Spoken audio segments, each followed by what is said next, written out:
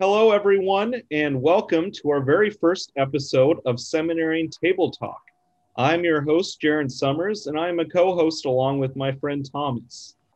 Hello, my name is Thomas Johnson. How are y'all today? We are excited to be bringing you this episode from Trinity Lutheran Seminary in Columbus, Ohio.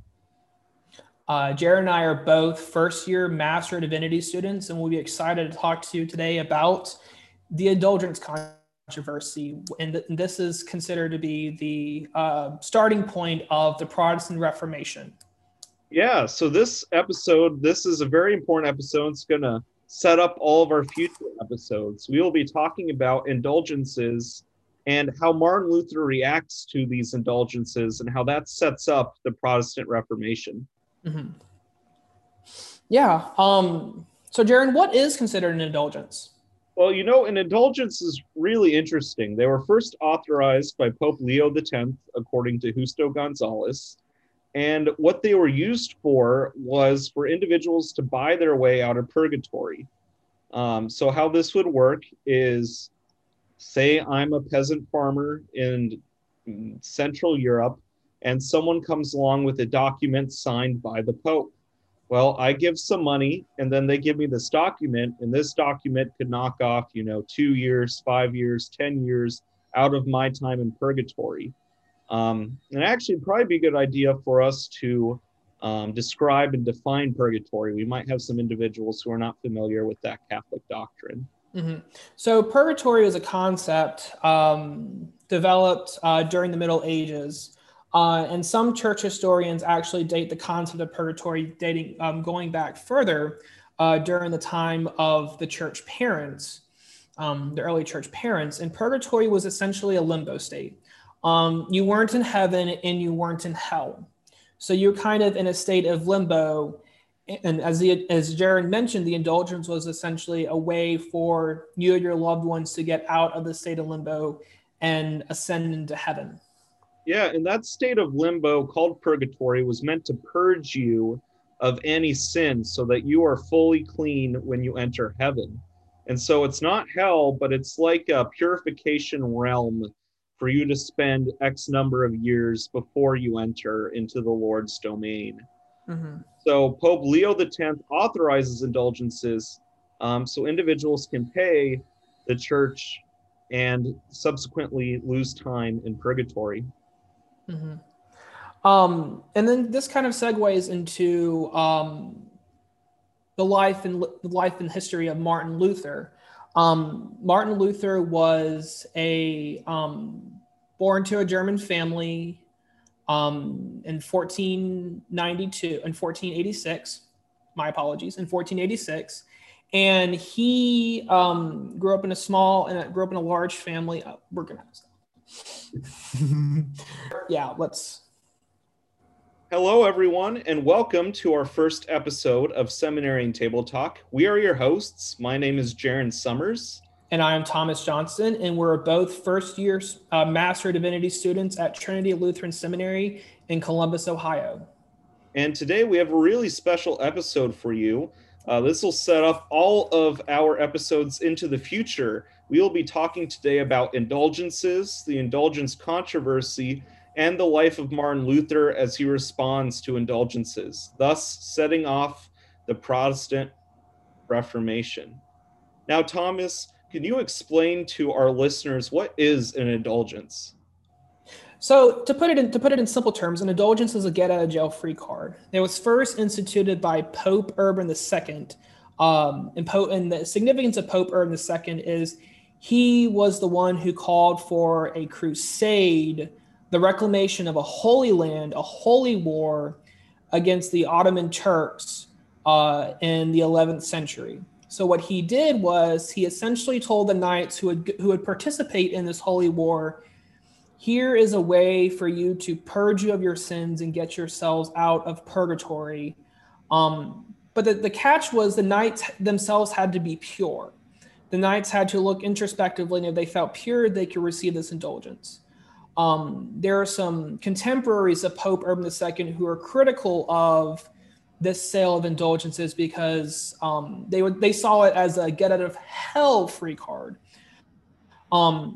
So indulgences were meant to purge. It was a form of penance meant to purge the people, purge the knights of their atrocities as a way for them to fast track their way to heaven.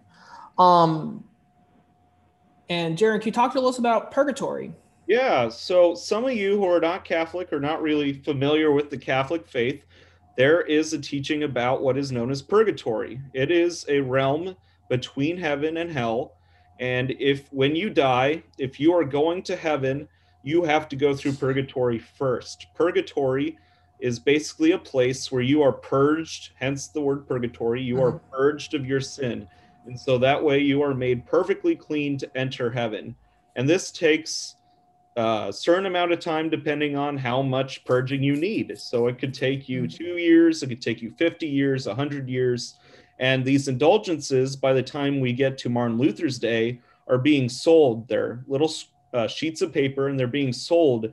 And by giving the church money, you are taking time off of your sentence in purgatory. And purgatory is not really a pleasant place to go to. And also, with the indulgences, they were going into Martin Luther's day, but first starting with Johann Huss, who is considered one of the proto-reformers who preceded Martin Luther, but also raised the problem of indulgences because they are considered to be business propositions as a way of financing the construction of St. Peter's Basilica.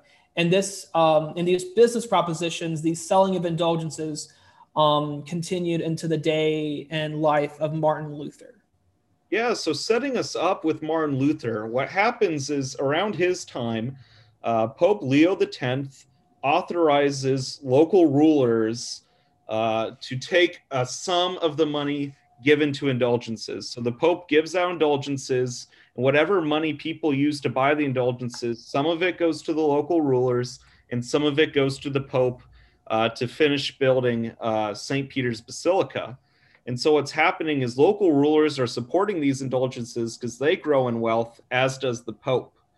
And maybe before we get moving on to one of our favorite pugnacious individuals, Johann Tetzel, we can talk about what Martin Luther is doing at this time.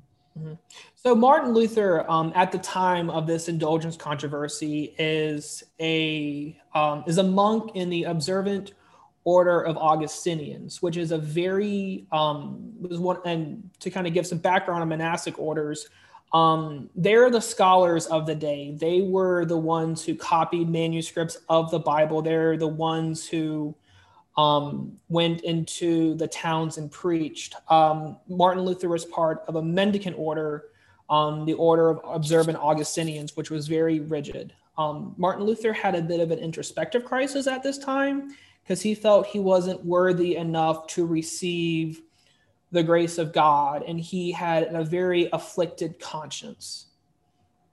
Yeah, and at this time, he starts teaching. He is progressing through academia, and he's teaching some classes, and he's preaching in church every once in a while. And in comes a Dominican named Johann Tetzel. And I love Johann Tetzel just because I find him fascinating. I don't think he did good things, but he's a fascinating individual, and he is pugnacious as all get out. He is like the church's main salesperson of indulgences in central Germany. And here's an excerpt of Johann Tetzel on indulgences and kind of why they are good. This is he gave this sermon during 1509. You may obtain letters of safe conduct from the vicar of our Lord Jesus Christ, by means of which you're able to liberate your soul from the hands of the enemy and convey it by means of contrition and confession, safe and secure from all pains of purgatory into the happy kingdom. For know that in these letters are stamped and engraven all the merits of Christ's passion there laid bare. Consider that for each and every mortal sin, it is necessary to undergo 7 years of penitence after confession and contrition, either in this life or in purgatory. How many mortal sins are committed in a day? How many in a week? How many in a month? How many in a year? How many in the whole extent of life? Lo, where nigh numberless, and those that commit them must suffer endless punishment in the burning pains of purgatory. But with these confessional letters, you will be able at any time in life to obtain full indulgence for all penalties imposed upon you, in all the cases except the four reserved to the apostolic see. Thence, throughout your whole life, whenever you wish to make confession, you may receive the same remission, except in case reserved to the Pope. And afterwards, at the hour of death, a full indulgence as to all penalties and sins, and your share of all spiritual blessings that exist in the church militant and all its members. Do you not know that when it is necessary for anyone to go to Rome or undertake any dangerous journey, he takes his money to a broker and gives him certain percent, 5 or 6 or 10, in order that Rome or elsewhere he may receive again his funds intact by means of the letters of the same broker? Are you not willing then for the fourth part of the florin to obtain these letters, by virtue of which you may bring not your money, but your divine and immortal soul safe and sound in the land of paradise? So, Jaron, what are your thoughts on that? Well, it's really interesting because clearly, at least from this sermon, he believes he's doing a good thing. Mm-hmm. The Catholic Church, some are believing it's a good thing. Others disagree with that, but there are some who truly believe indulgences are a great way to help out individuals. But as we will see, many local people do not feel the same way, especially when Martin Luther begins preaching. Johann Tetzel was also known for saying that indulgences made the sinner, quote, cleaner than when coming out of baptism, end quote, and also that individuals were cleaner than Adam before the fall. He would go around chiming with this motto, and it's pretty catchy. He says, as soon as the coin in the coffer rings, the soul from purgatory springs. And what ends up happening is many local German people begin to see this as stealing their wealth and betraying the church's teachings. However, it is clear that many officials thought that they were doing good. They were helping to strengthen consciences, affirm individuals of the grace of God, and also bring prosperity to Christ's church, the Catholic Church at this time. And so clearly they believed that they were either doing a good thing or they were in it to gain more wealth. And both of those, the line can get blurred there a little. Mm-hmm. So what was Luther's response to this sale of indulgences? Well, what ends up happening is Luther decides to write what is known as his 95 Theses. It's 95 statements, and he writes these out and nails them to the door of the Church of Wittenberg. Why would he nail them to the Church of Wittenberg? That is a great question. We don't really nail things to doors anymore, but Martin Luther nailing these to the door was basically a way, it's like Facebook of the day. When you wanted to send a message, you would post it to the church door for everyone to encounter and talk about. And Martin Luther, he wasn't wanting to create his own church or anything. He wanted to have an academic discussion and reform the Catholic Church because he thought that it was straying a little and becoming greedy in his mind. Mm-hmm. And things kind of begin getting out of hand almost immediately. How so? Well, what the issue here is that Luther, in the 95 Theses, Luther attacks indulgences. That's what he spends most of his time attacking. For example, Thesis 82 says that if the Pope has the authority to free people from purgatory, he should use this power out of love, not for the trivial reason of building a church. And Thesis 51, the Pope should give money to the poor, not take it. And so Luther is saying if the Pope has authority to free people from purgatory, he should just do it. He shouldn't require money. And Luther is kind of going for that preferential option for the poor. The church should, instead of hoarding money and using it, they should be giving it away. And the issue that I think we need to focus on is that not only does this endanger the profit of the Pope in the Catholic Church, but it also endangers the profits of German rulers. He's cutting into the revenue stream of the church and the government by doing this. Mm-hmm. And tacking on to that, Jaron, one of the electors who was in Wittenberg, he was actually in conversation with the Pope because the Pope considered this certain elector, I believe it was Frederick, German elector Frederick, he was in conversation on being near the Pope and being part of being the Pope's right hand man. But Jaron, when was it that was it the 95 Theses that sparked this Protestant Reformation, or what would you say the starting point for this is? Typically, the posting of the 95 Theses is the date that historians give for the start of the Protestant Reformation.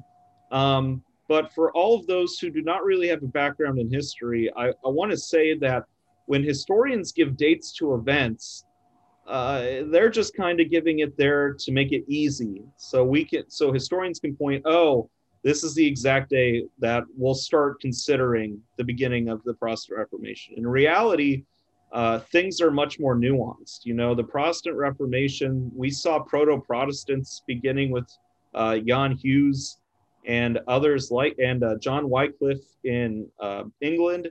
And the Protestant Reformation more kind of just slowly snowballs, but they tend to say the 95 Theses is when it begins, just to make things easier. Mm-hmm. And what more to Luther's legacy do we have about the 95 Theses? Was he called before a council? Yeah, well, he was called before a council. He was called before the Diet of Worms to talk about in front of Charles V, the ruling Habsburg, and also in front of church authorities, talking about his beliefs and why they are not heretical and why the church should adopt them. But I think it also is important, the date of Luther's 95 Theses. This date is still celebrated in many mainline churches around the world. I think it's a special date if you wanted to throw up that date.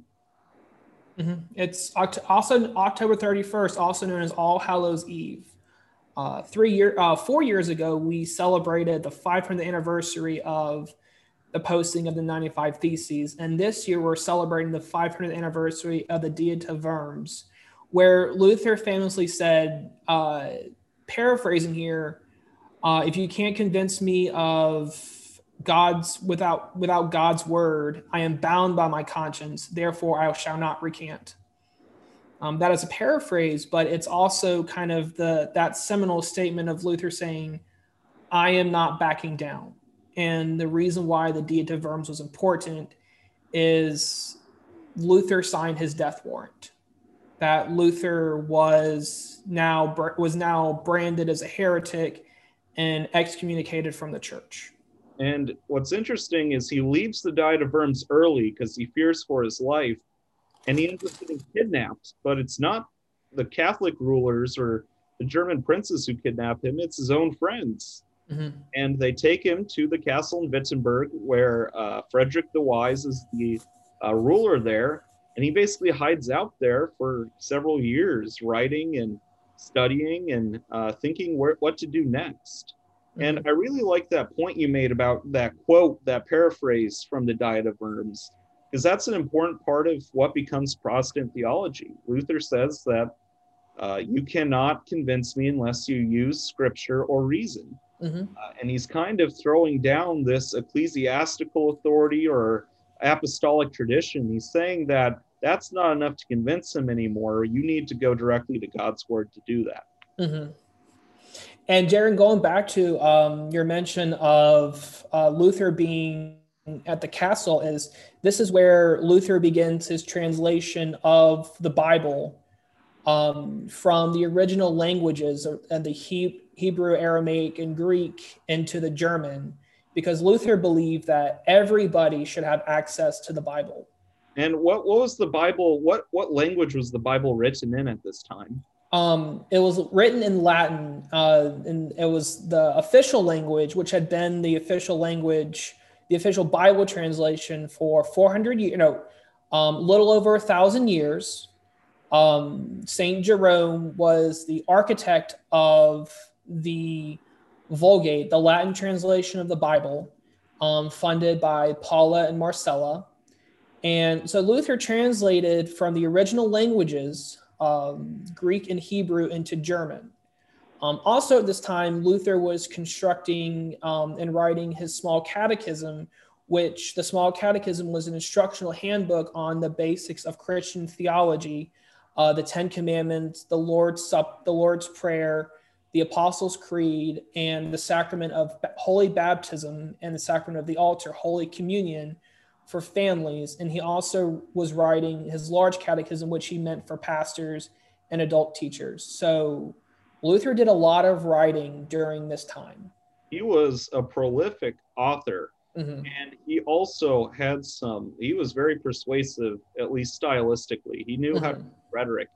And what I think is really interesting is even today, the Lutheran Church in Germany still uses an updated version of Luther's German Bible. They still use part of that German translation. What's interesting is Luther is one of the first authors to write in German. And he kind of helps codify that language. And so the German we have today can be directly tied to Martin Luther, which is absolutely phenomenal. And Jaron, why was Martin Luther able to have his writings mass produced? I think that's another important point is we have new technology at the time of Martin Luther. And I think that is an extremely important point, and I cannot emphasize this enough. The technology of the Reformation, mostly Gutenberg's printing press, which had movable type, made printing so much faster and easier. It used to be that you would have to give money to monks or a monastery, and they would hand copy your book or your writing, and it would take tons of time, and it would be easy to make mistakes. Gutenberg's printing press allows Luther and his writings to be spread and disseminated among the masses. Not only does literacy go up, but the prices of literature goes down. So more and more people are able to read not only the Bible for themselves, but also Luther's works for themselves. But I want to make this important point. Many people will say, oh, the Gutenberg printing press is the first printing press in the history of the world. And that is not true. That is colonialist propaganda. The first printing press in the world was from China. Several thousand years earlier, it had movable wooden blocks, and it was highly effective. But Gutenberg creates the first printing press in Europe, and that really helps get the Reformation brewing. And also, and Jaron, that's a lovely point you brought up, is that got the Reformation moving.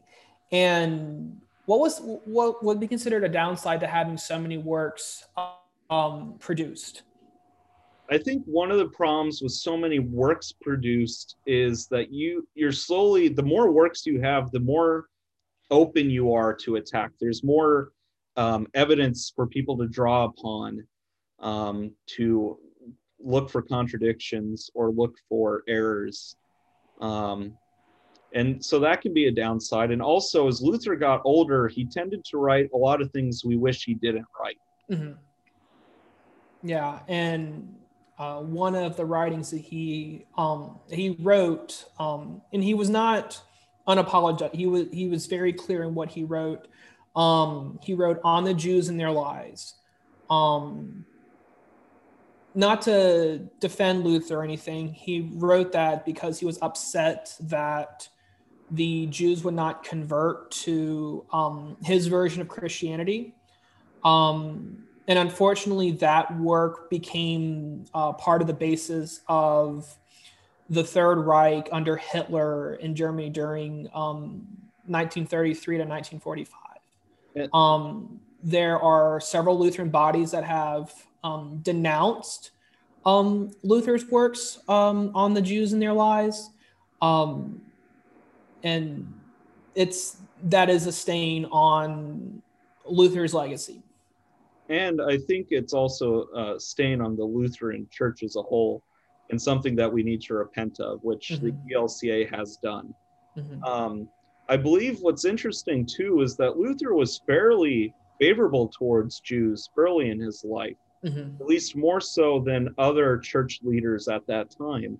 But like most of Luther's teachings, the older he got, the more pugnacious he became, the more volatile he became. He kind of became this grumpy old man. And psychologically, the way it's been explained to me before is that he had lost everything. He had lost his church. He had lost a lot of his wealth. He had lost everything that he wanted to reform the church. He didn't want to break away from it. And he just, I think that he was a broken man in his later years. And also there might have been a decrease in his mental faculties at that time as well. Mm-hmm. Not to excuse any of the horrific things that he wrote. Mm-hmm.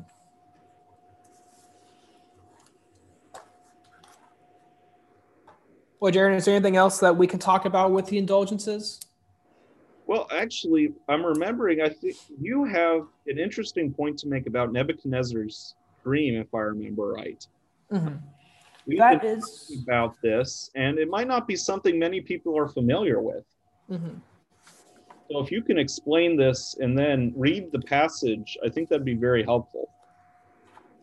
Trying to find the passage because indulgences have a very long history within the church. If we consider 400 years to be a long history, sometimes a year feels like a long history, given that we are still in the midst of a pandemic. Trying to find the talk about it.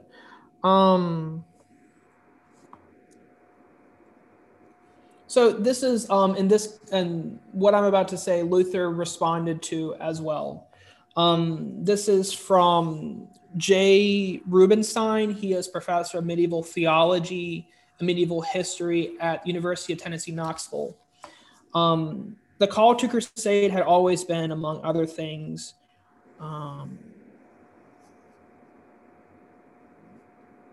the terms of the papal indulgence, however, were not as straightforward as they seem. The main difficulty concerns the meaning of holy war. Then, as now, holy war had no definition.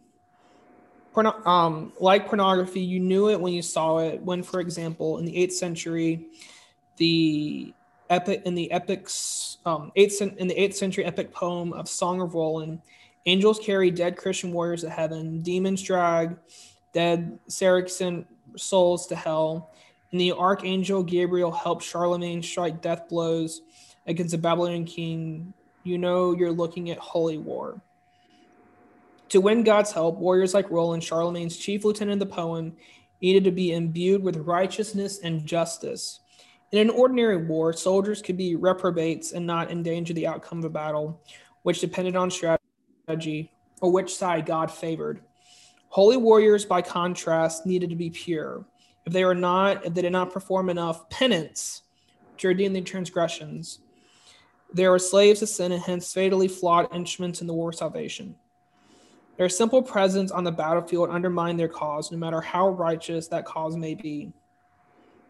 These ideas gave shape to stories about the First Crusade and helped explain its success. Urban's formal indulgence, however, contained stipulations. Not everyone could substitute going to Jerusalem for all penance. Penance would not be guaranteed to all crusaders, rather, only to those who left with pure motives, for love of God and Jerusalem, not for fame or treasure. Yet fame and treasure would have been difficult to avoid since they're all part of the same package. One version of the Pope's sermon, for example, stresses that Palestine is a land flowing with milk and honey, with economic opportunities far beyond what warriors could find in the overworked fields of France. And then this is kind of a critique of the indulgence, still within the Rubenstein. Urban's promise of indulgence raised yet another problem, more fundamental and potentially more dangerous, namely, to borrow from Abbot theory, how weighty a book had the first Crusaders actually received because of their efforts. Had they won enough letters to foil demons on Judgment Day, no matter how numerous their crimes, or only a few prodigious tokens that they might later bring into play or to try to redeem their souls? The formula ironed out at Clermont notes that the journey served as a substitute for all penance. But what was that all limited to sins confessed before or during the campaign might it embrace later sins too?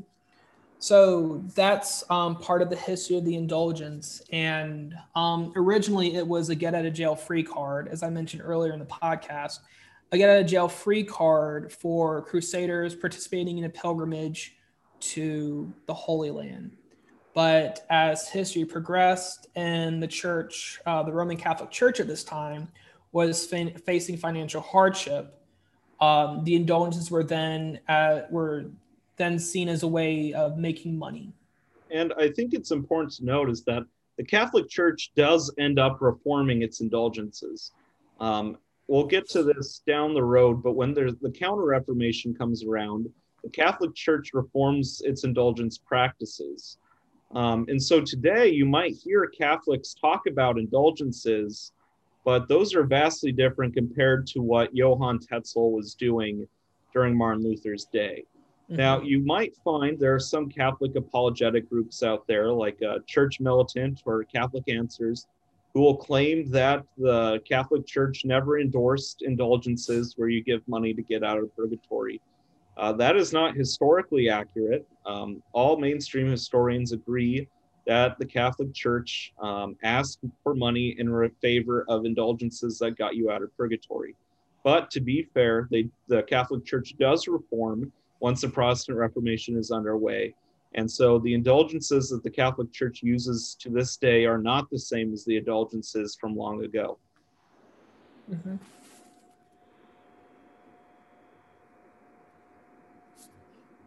And so I think it's just important to remember that we cannot be anachronistic with our approach to history. We cannot apply the sins of the Catholic Church back then to the Catholic Church today, just as would be unfair to apply the sins of the Lutheran Church to the Lutheran Church of today. Mm-hmm.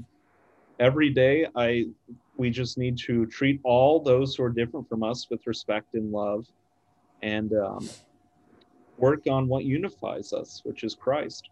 Mm-hmm. That is true. Amen to that, Jaron. Amen to that. Well, I think that wraps up our show for today. We thank you for joining us as we talk about indulgences and how this sparks the Protestant Reformation. And we look forward to posting our next video next week. Alrighty. I'm Thomas. And I'm Jaron.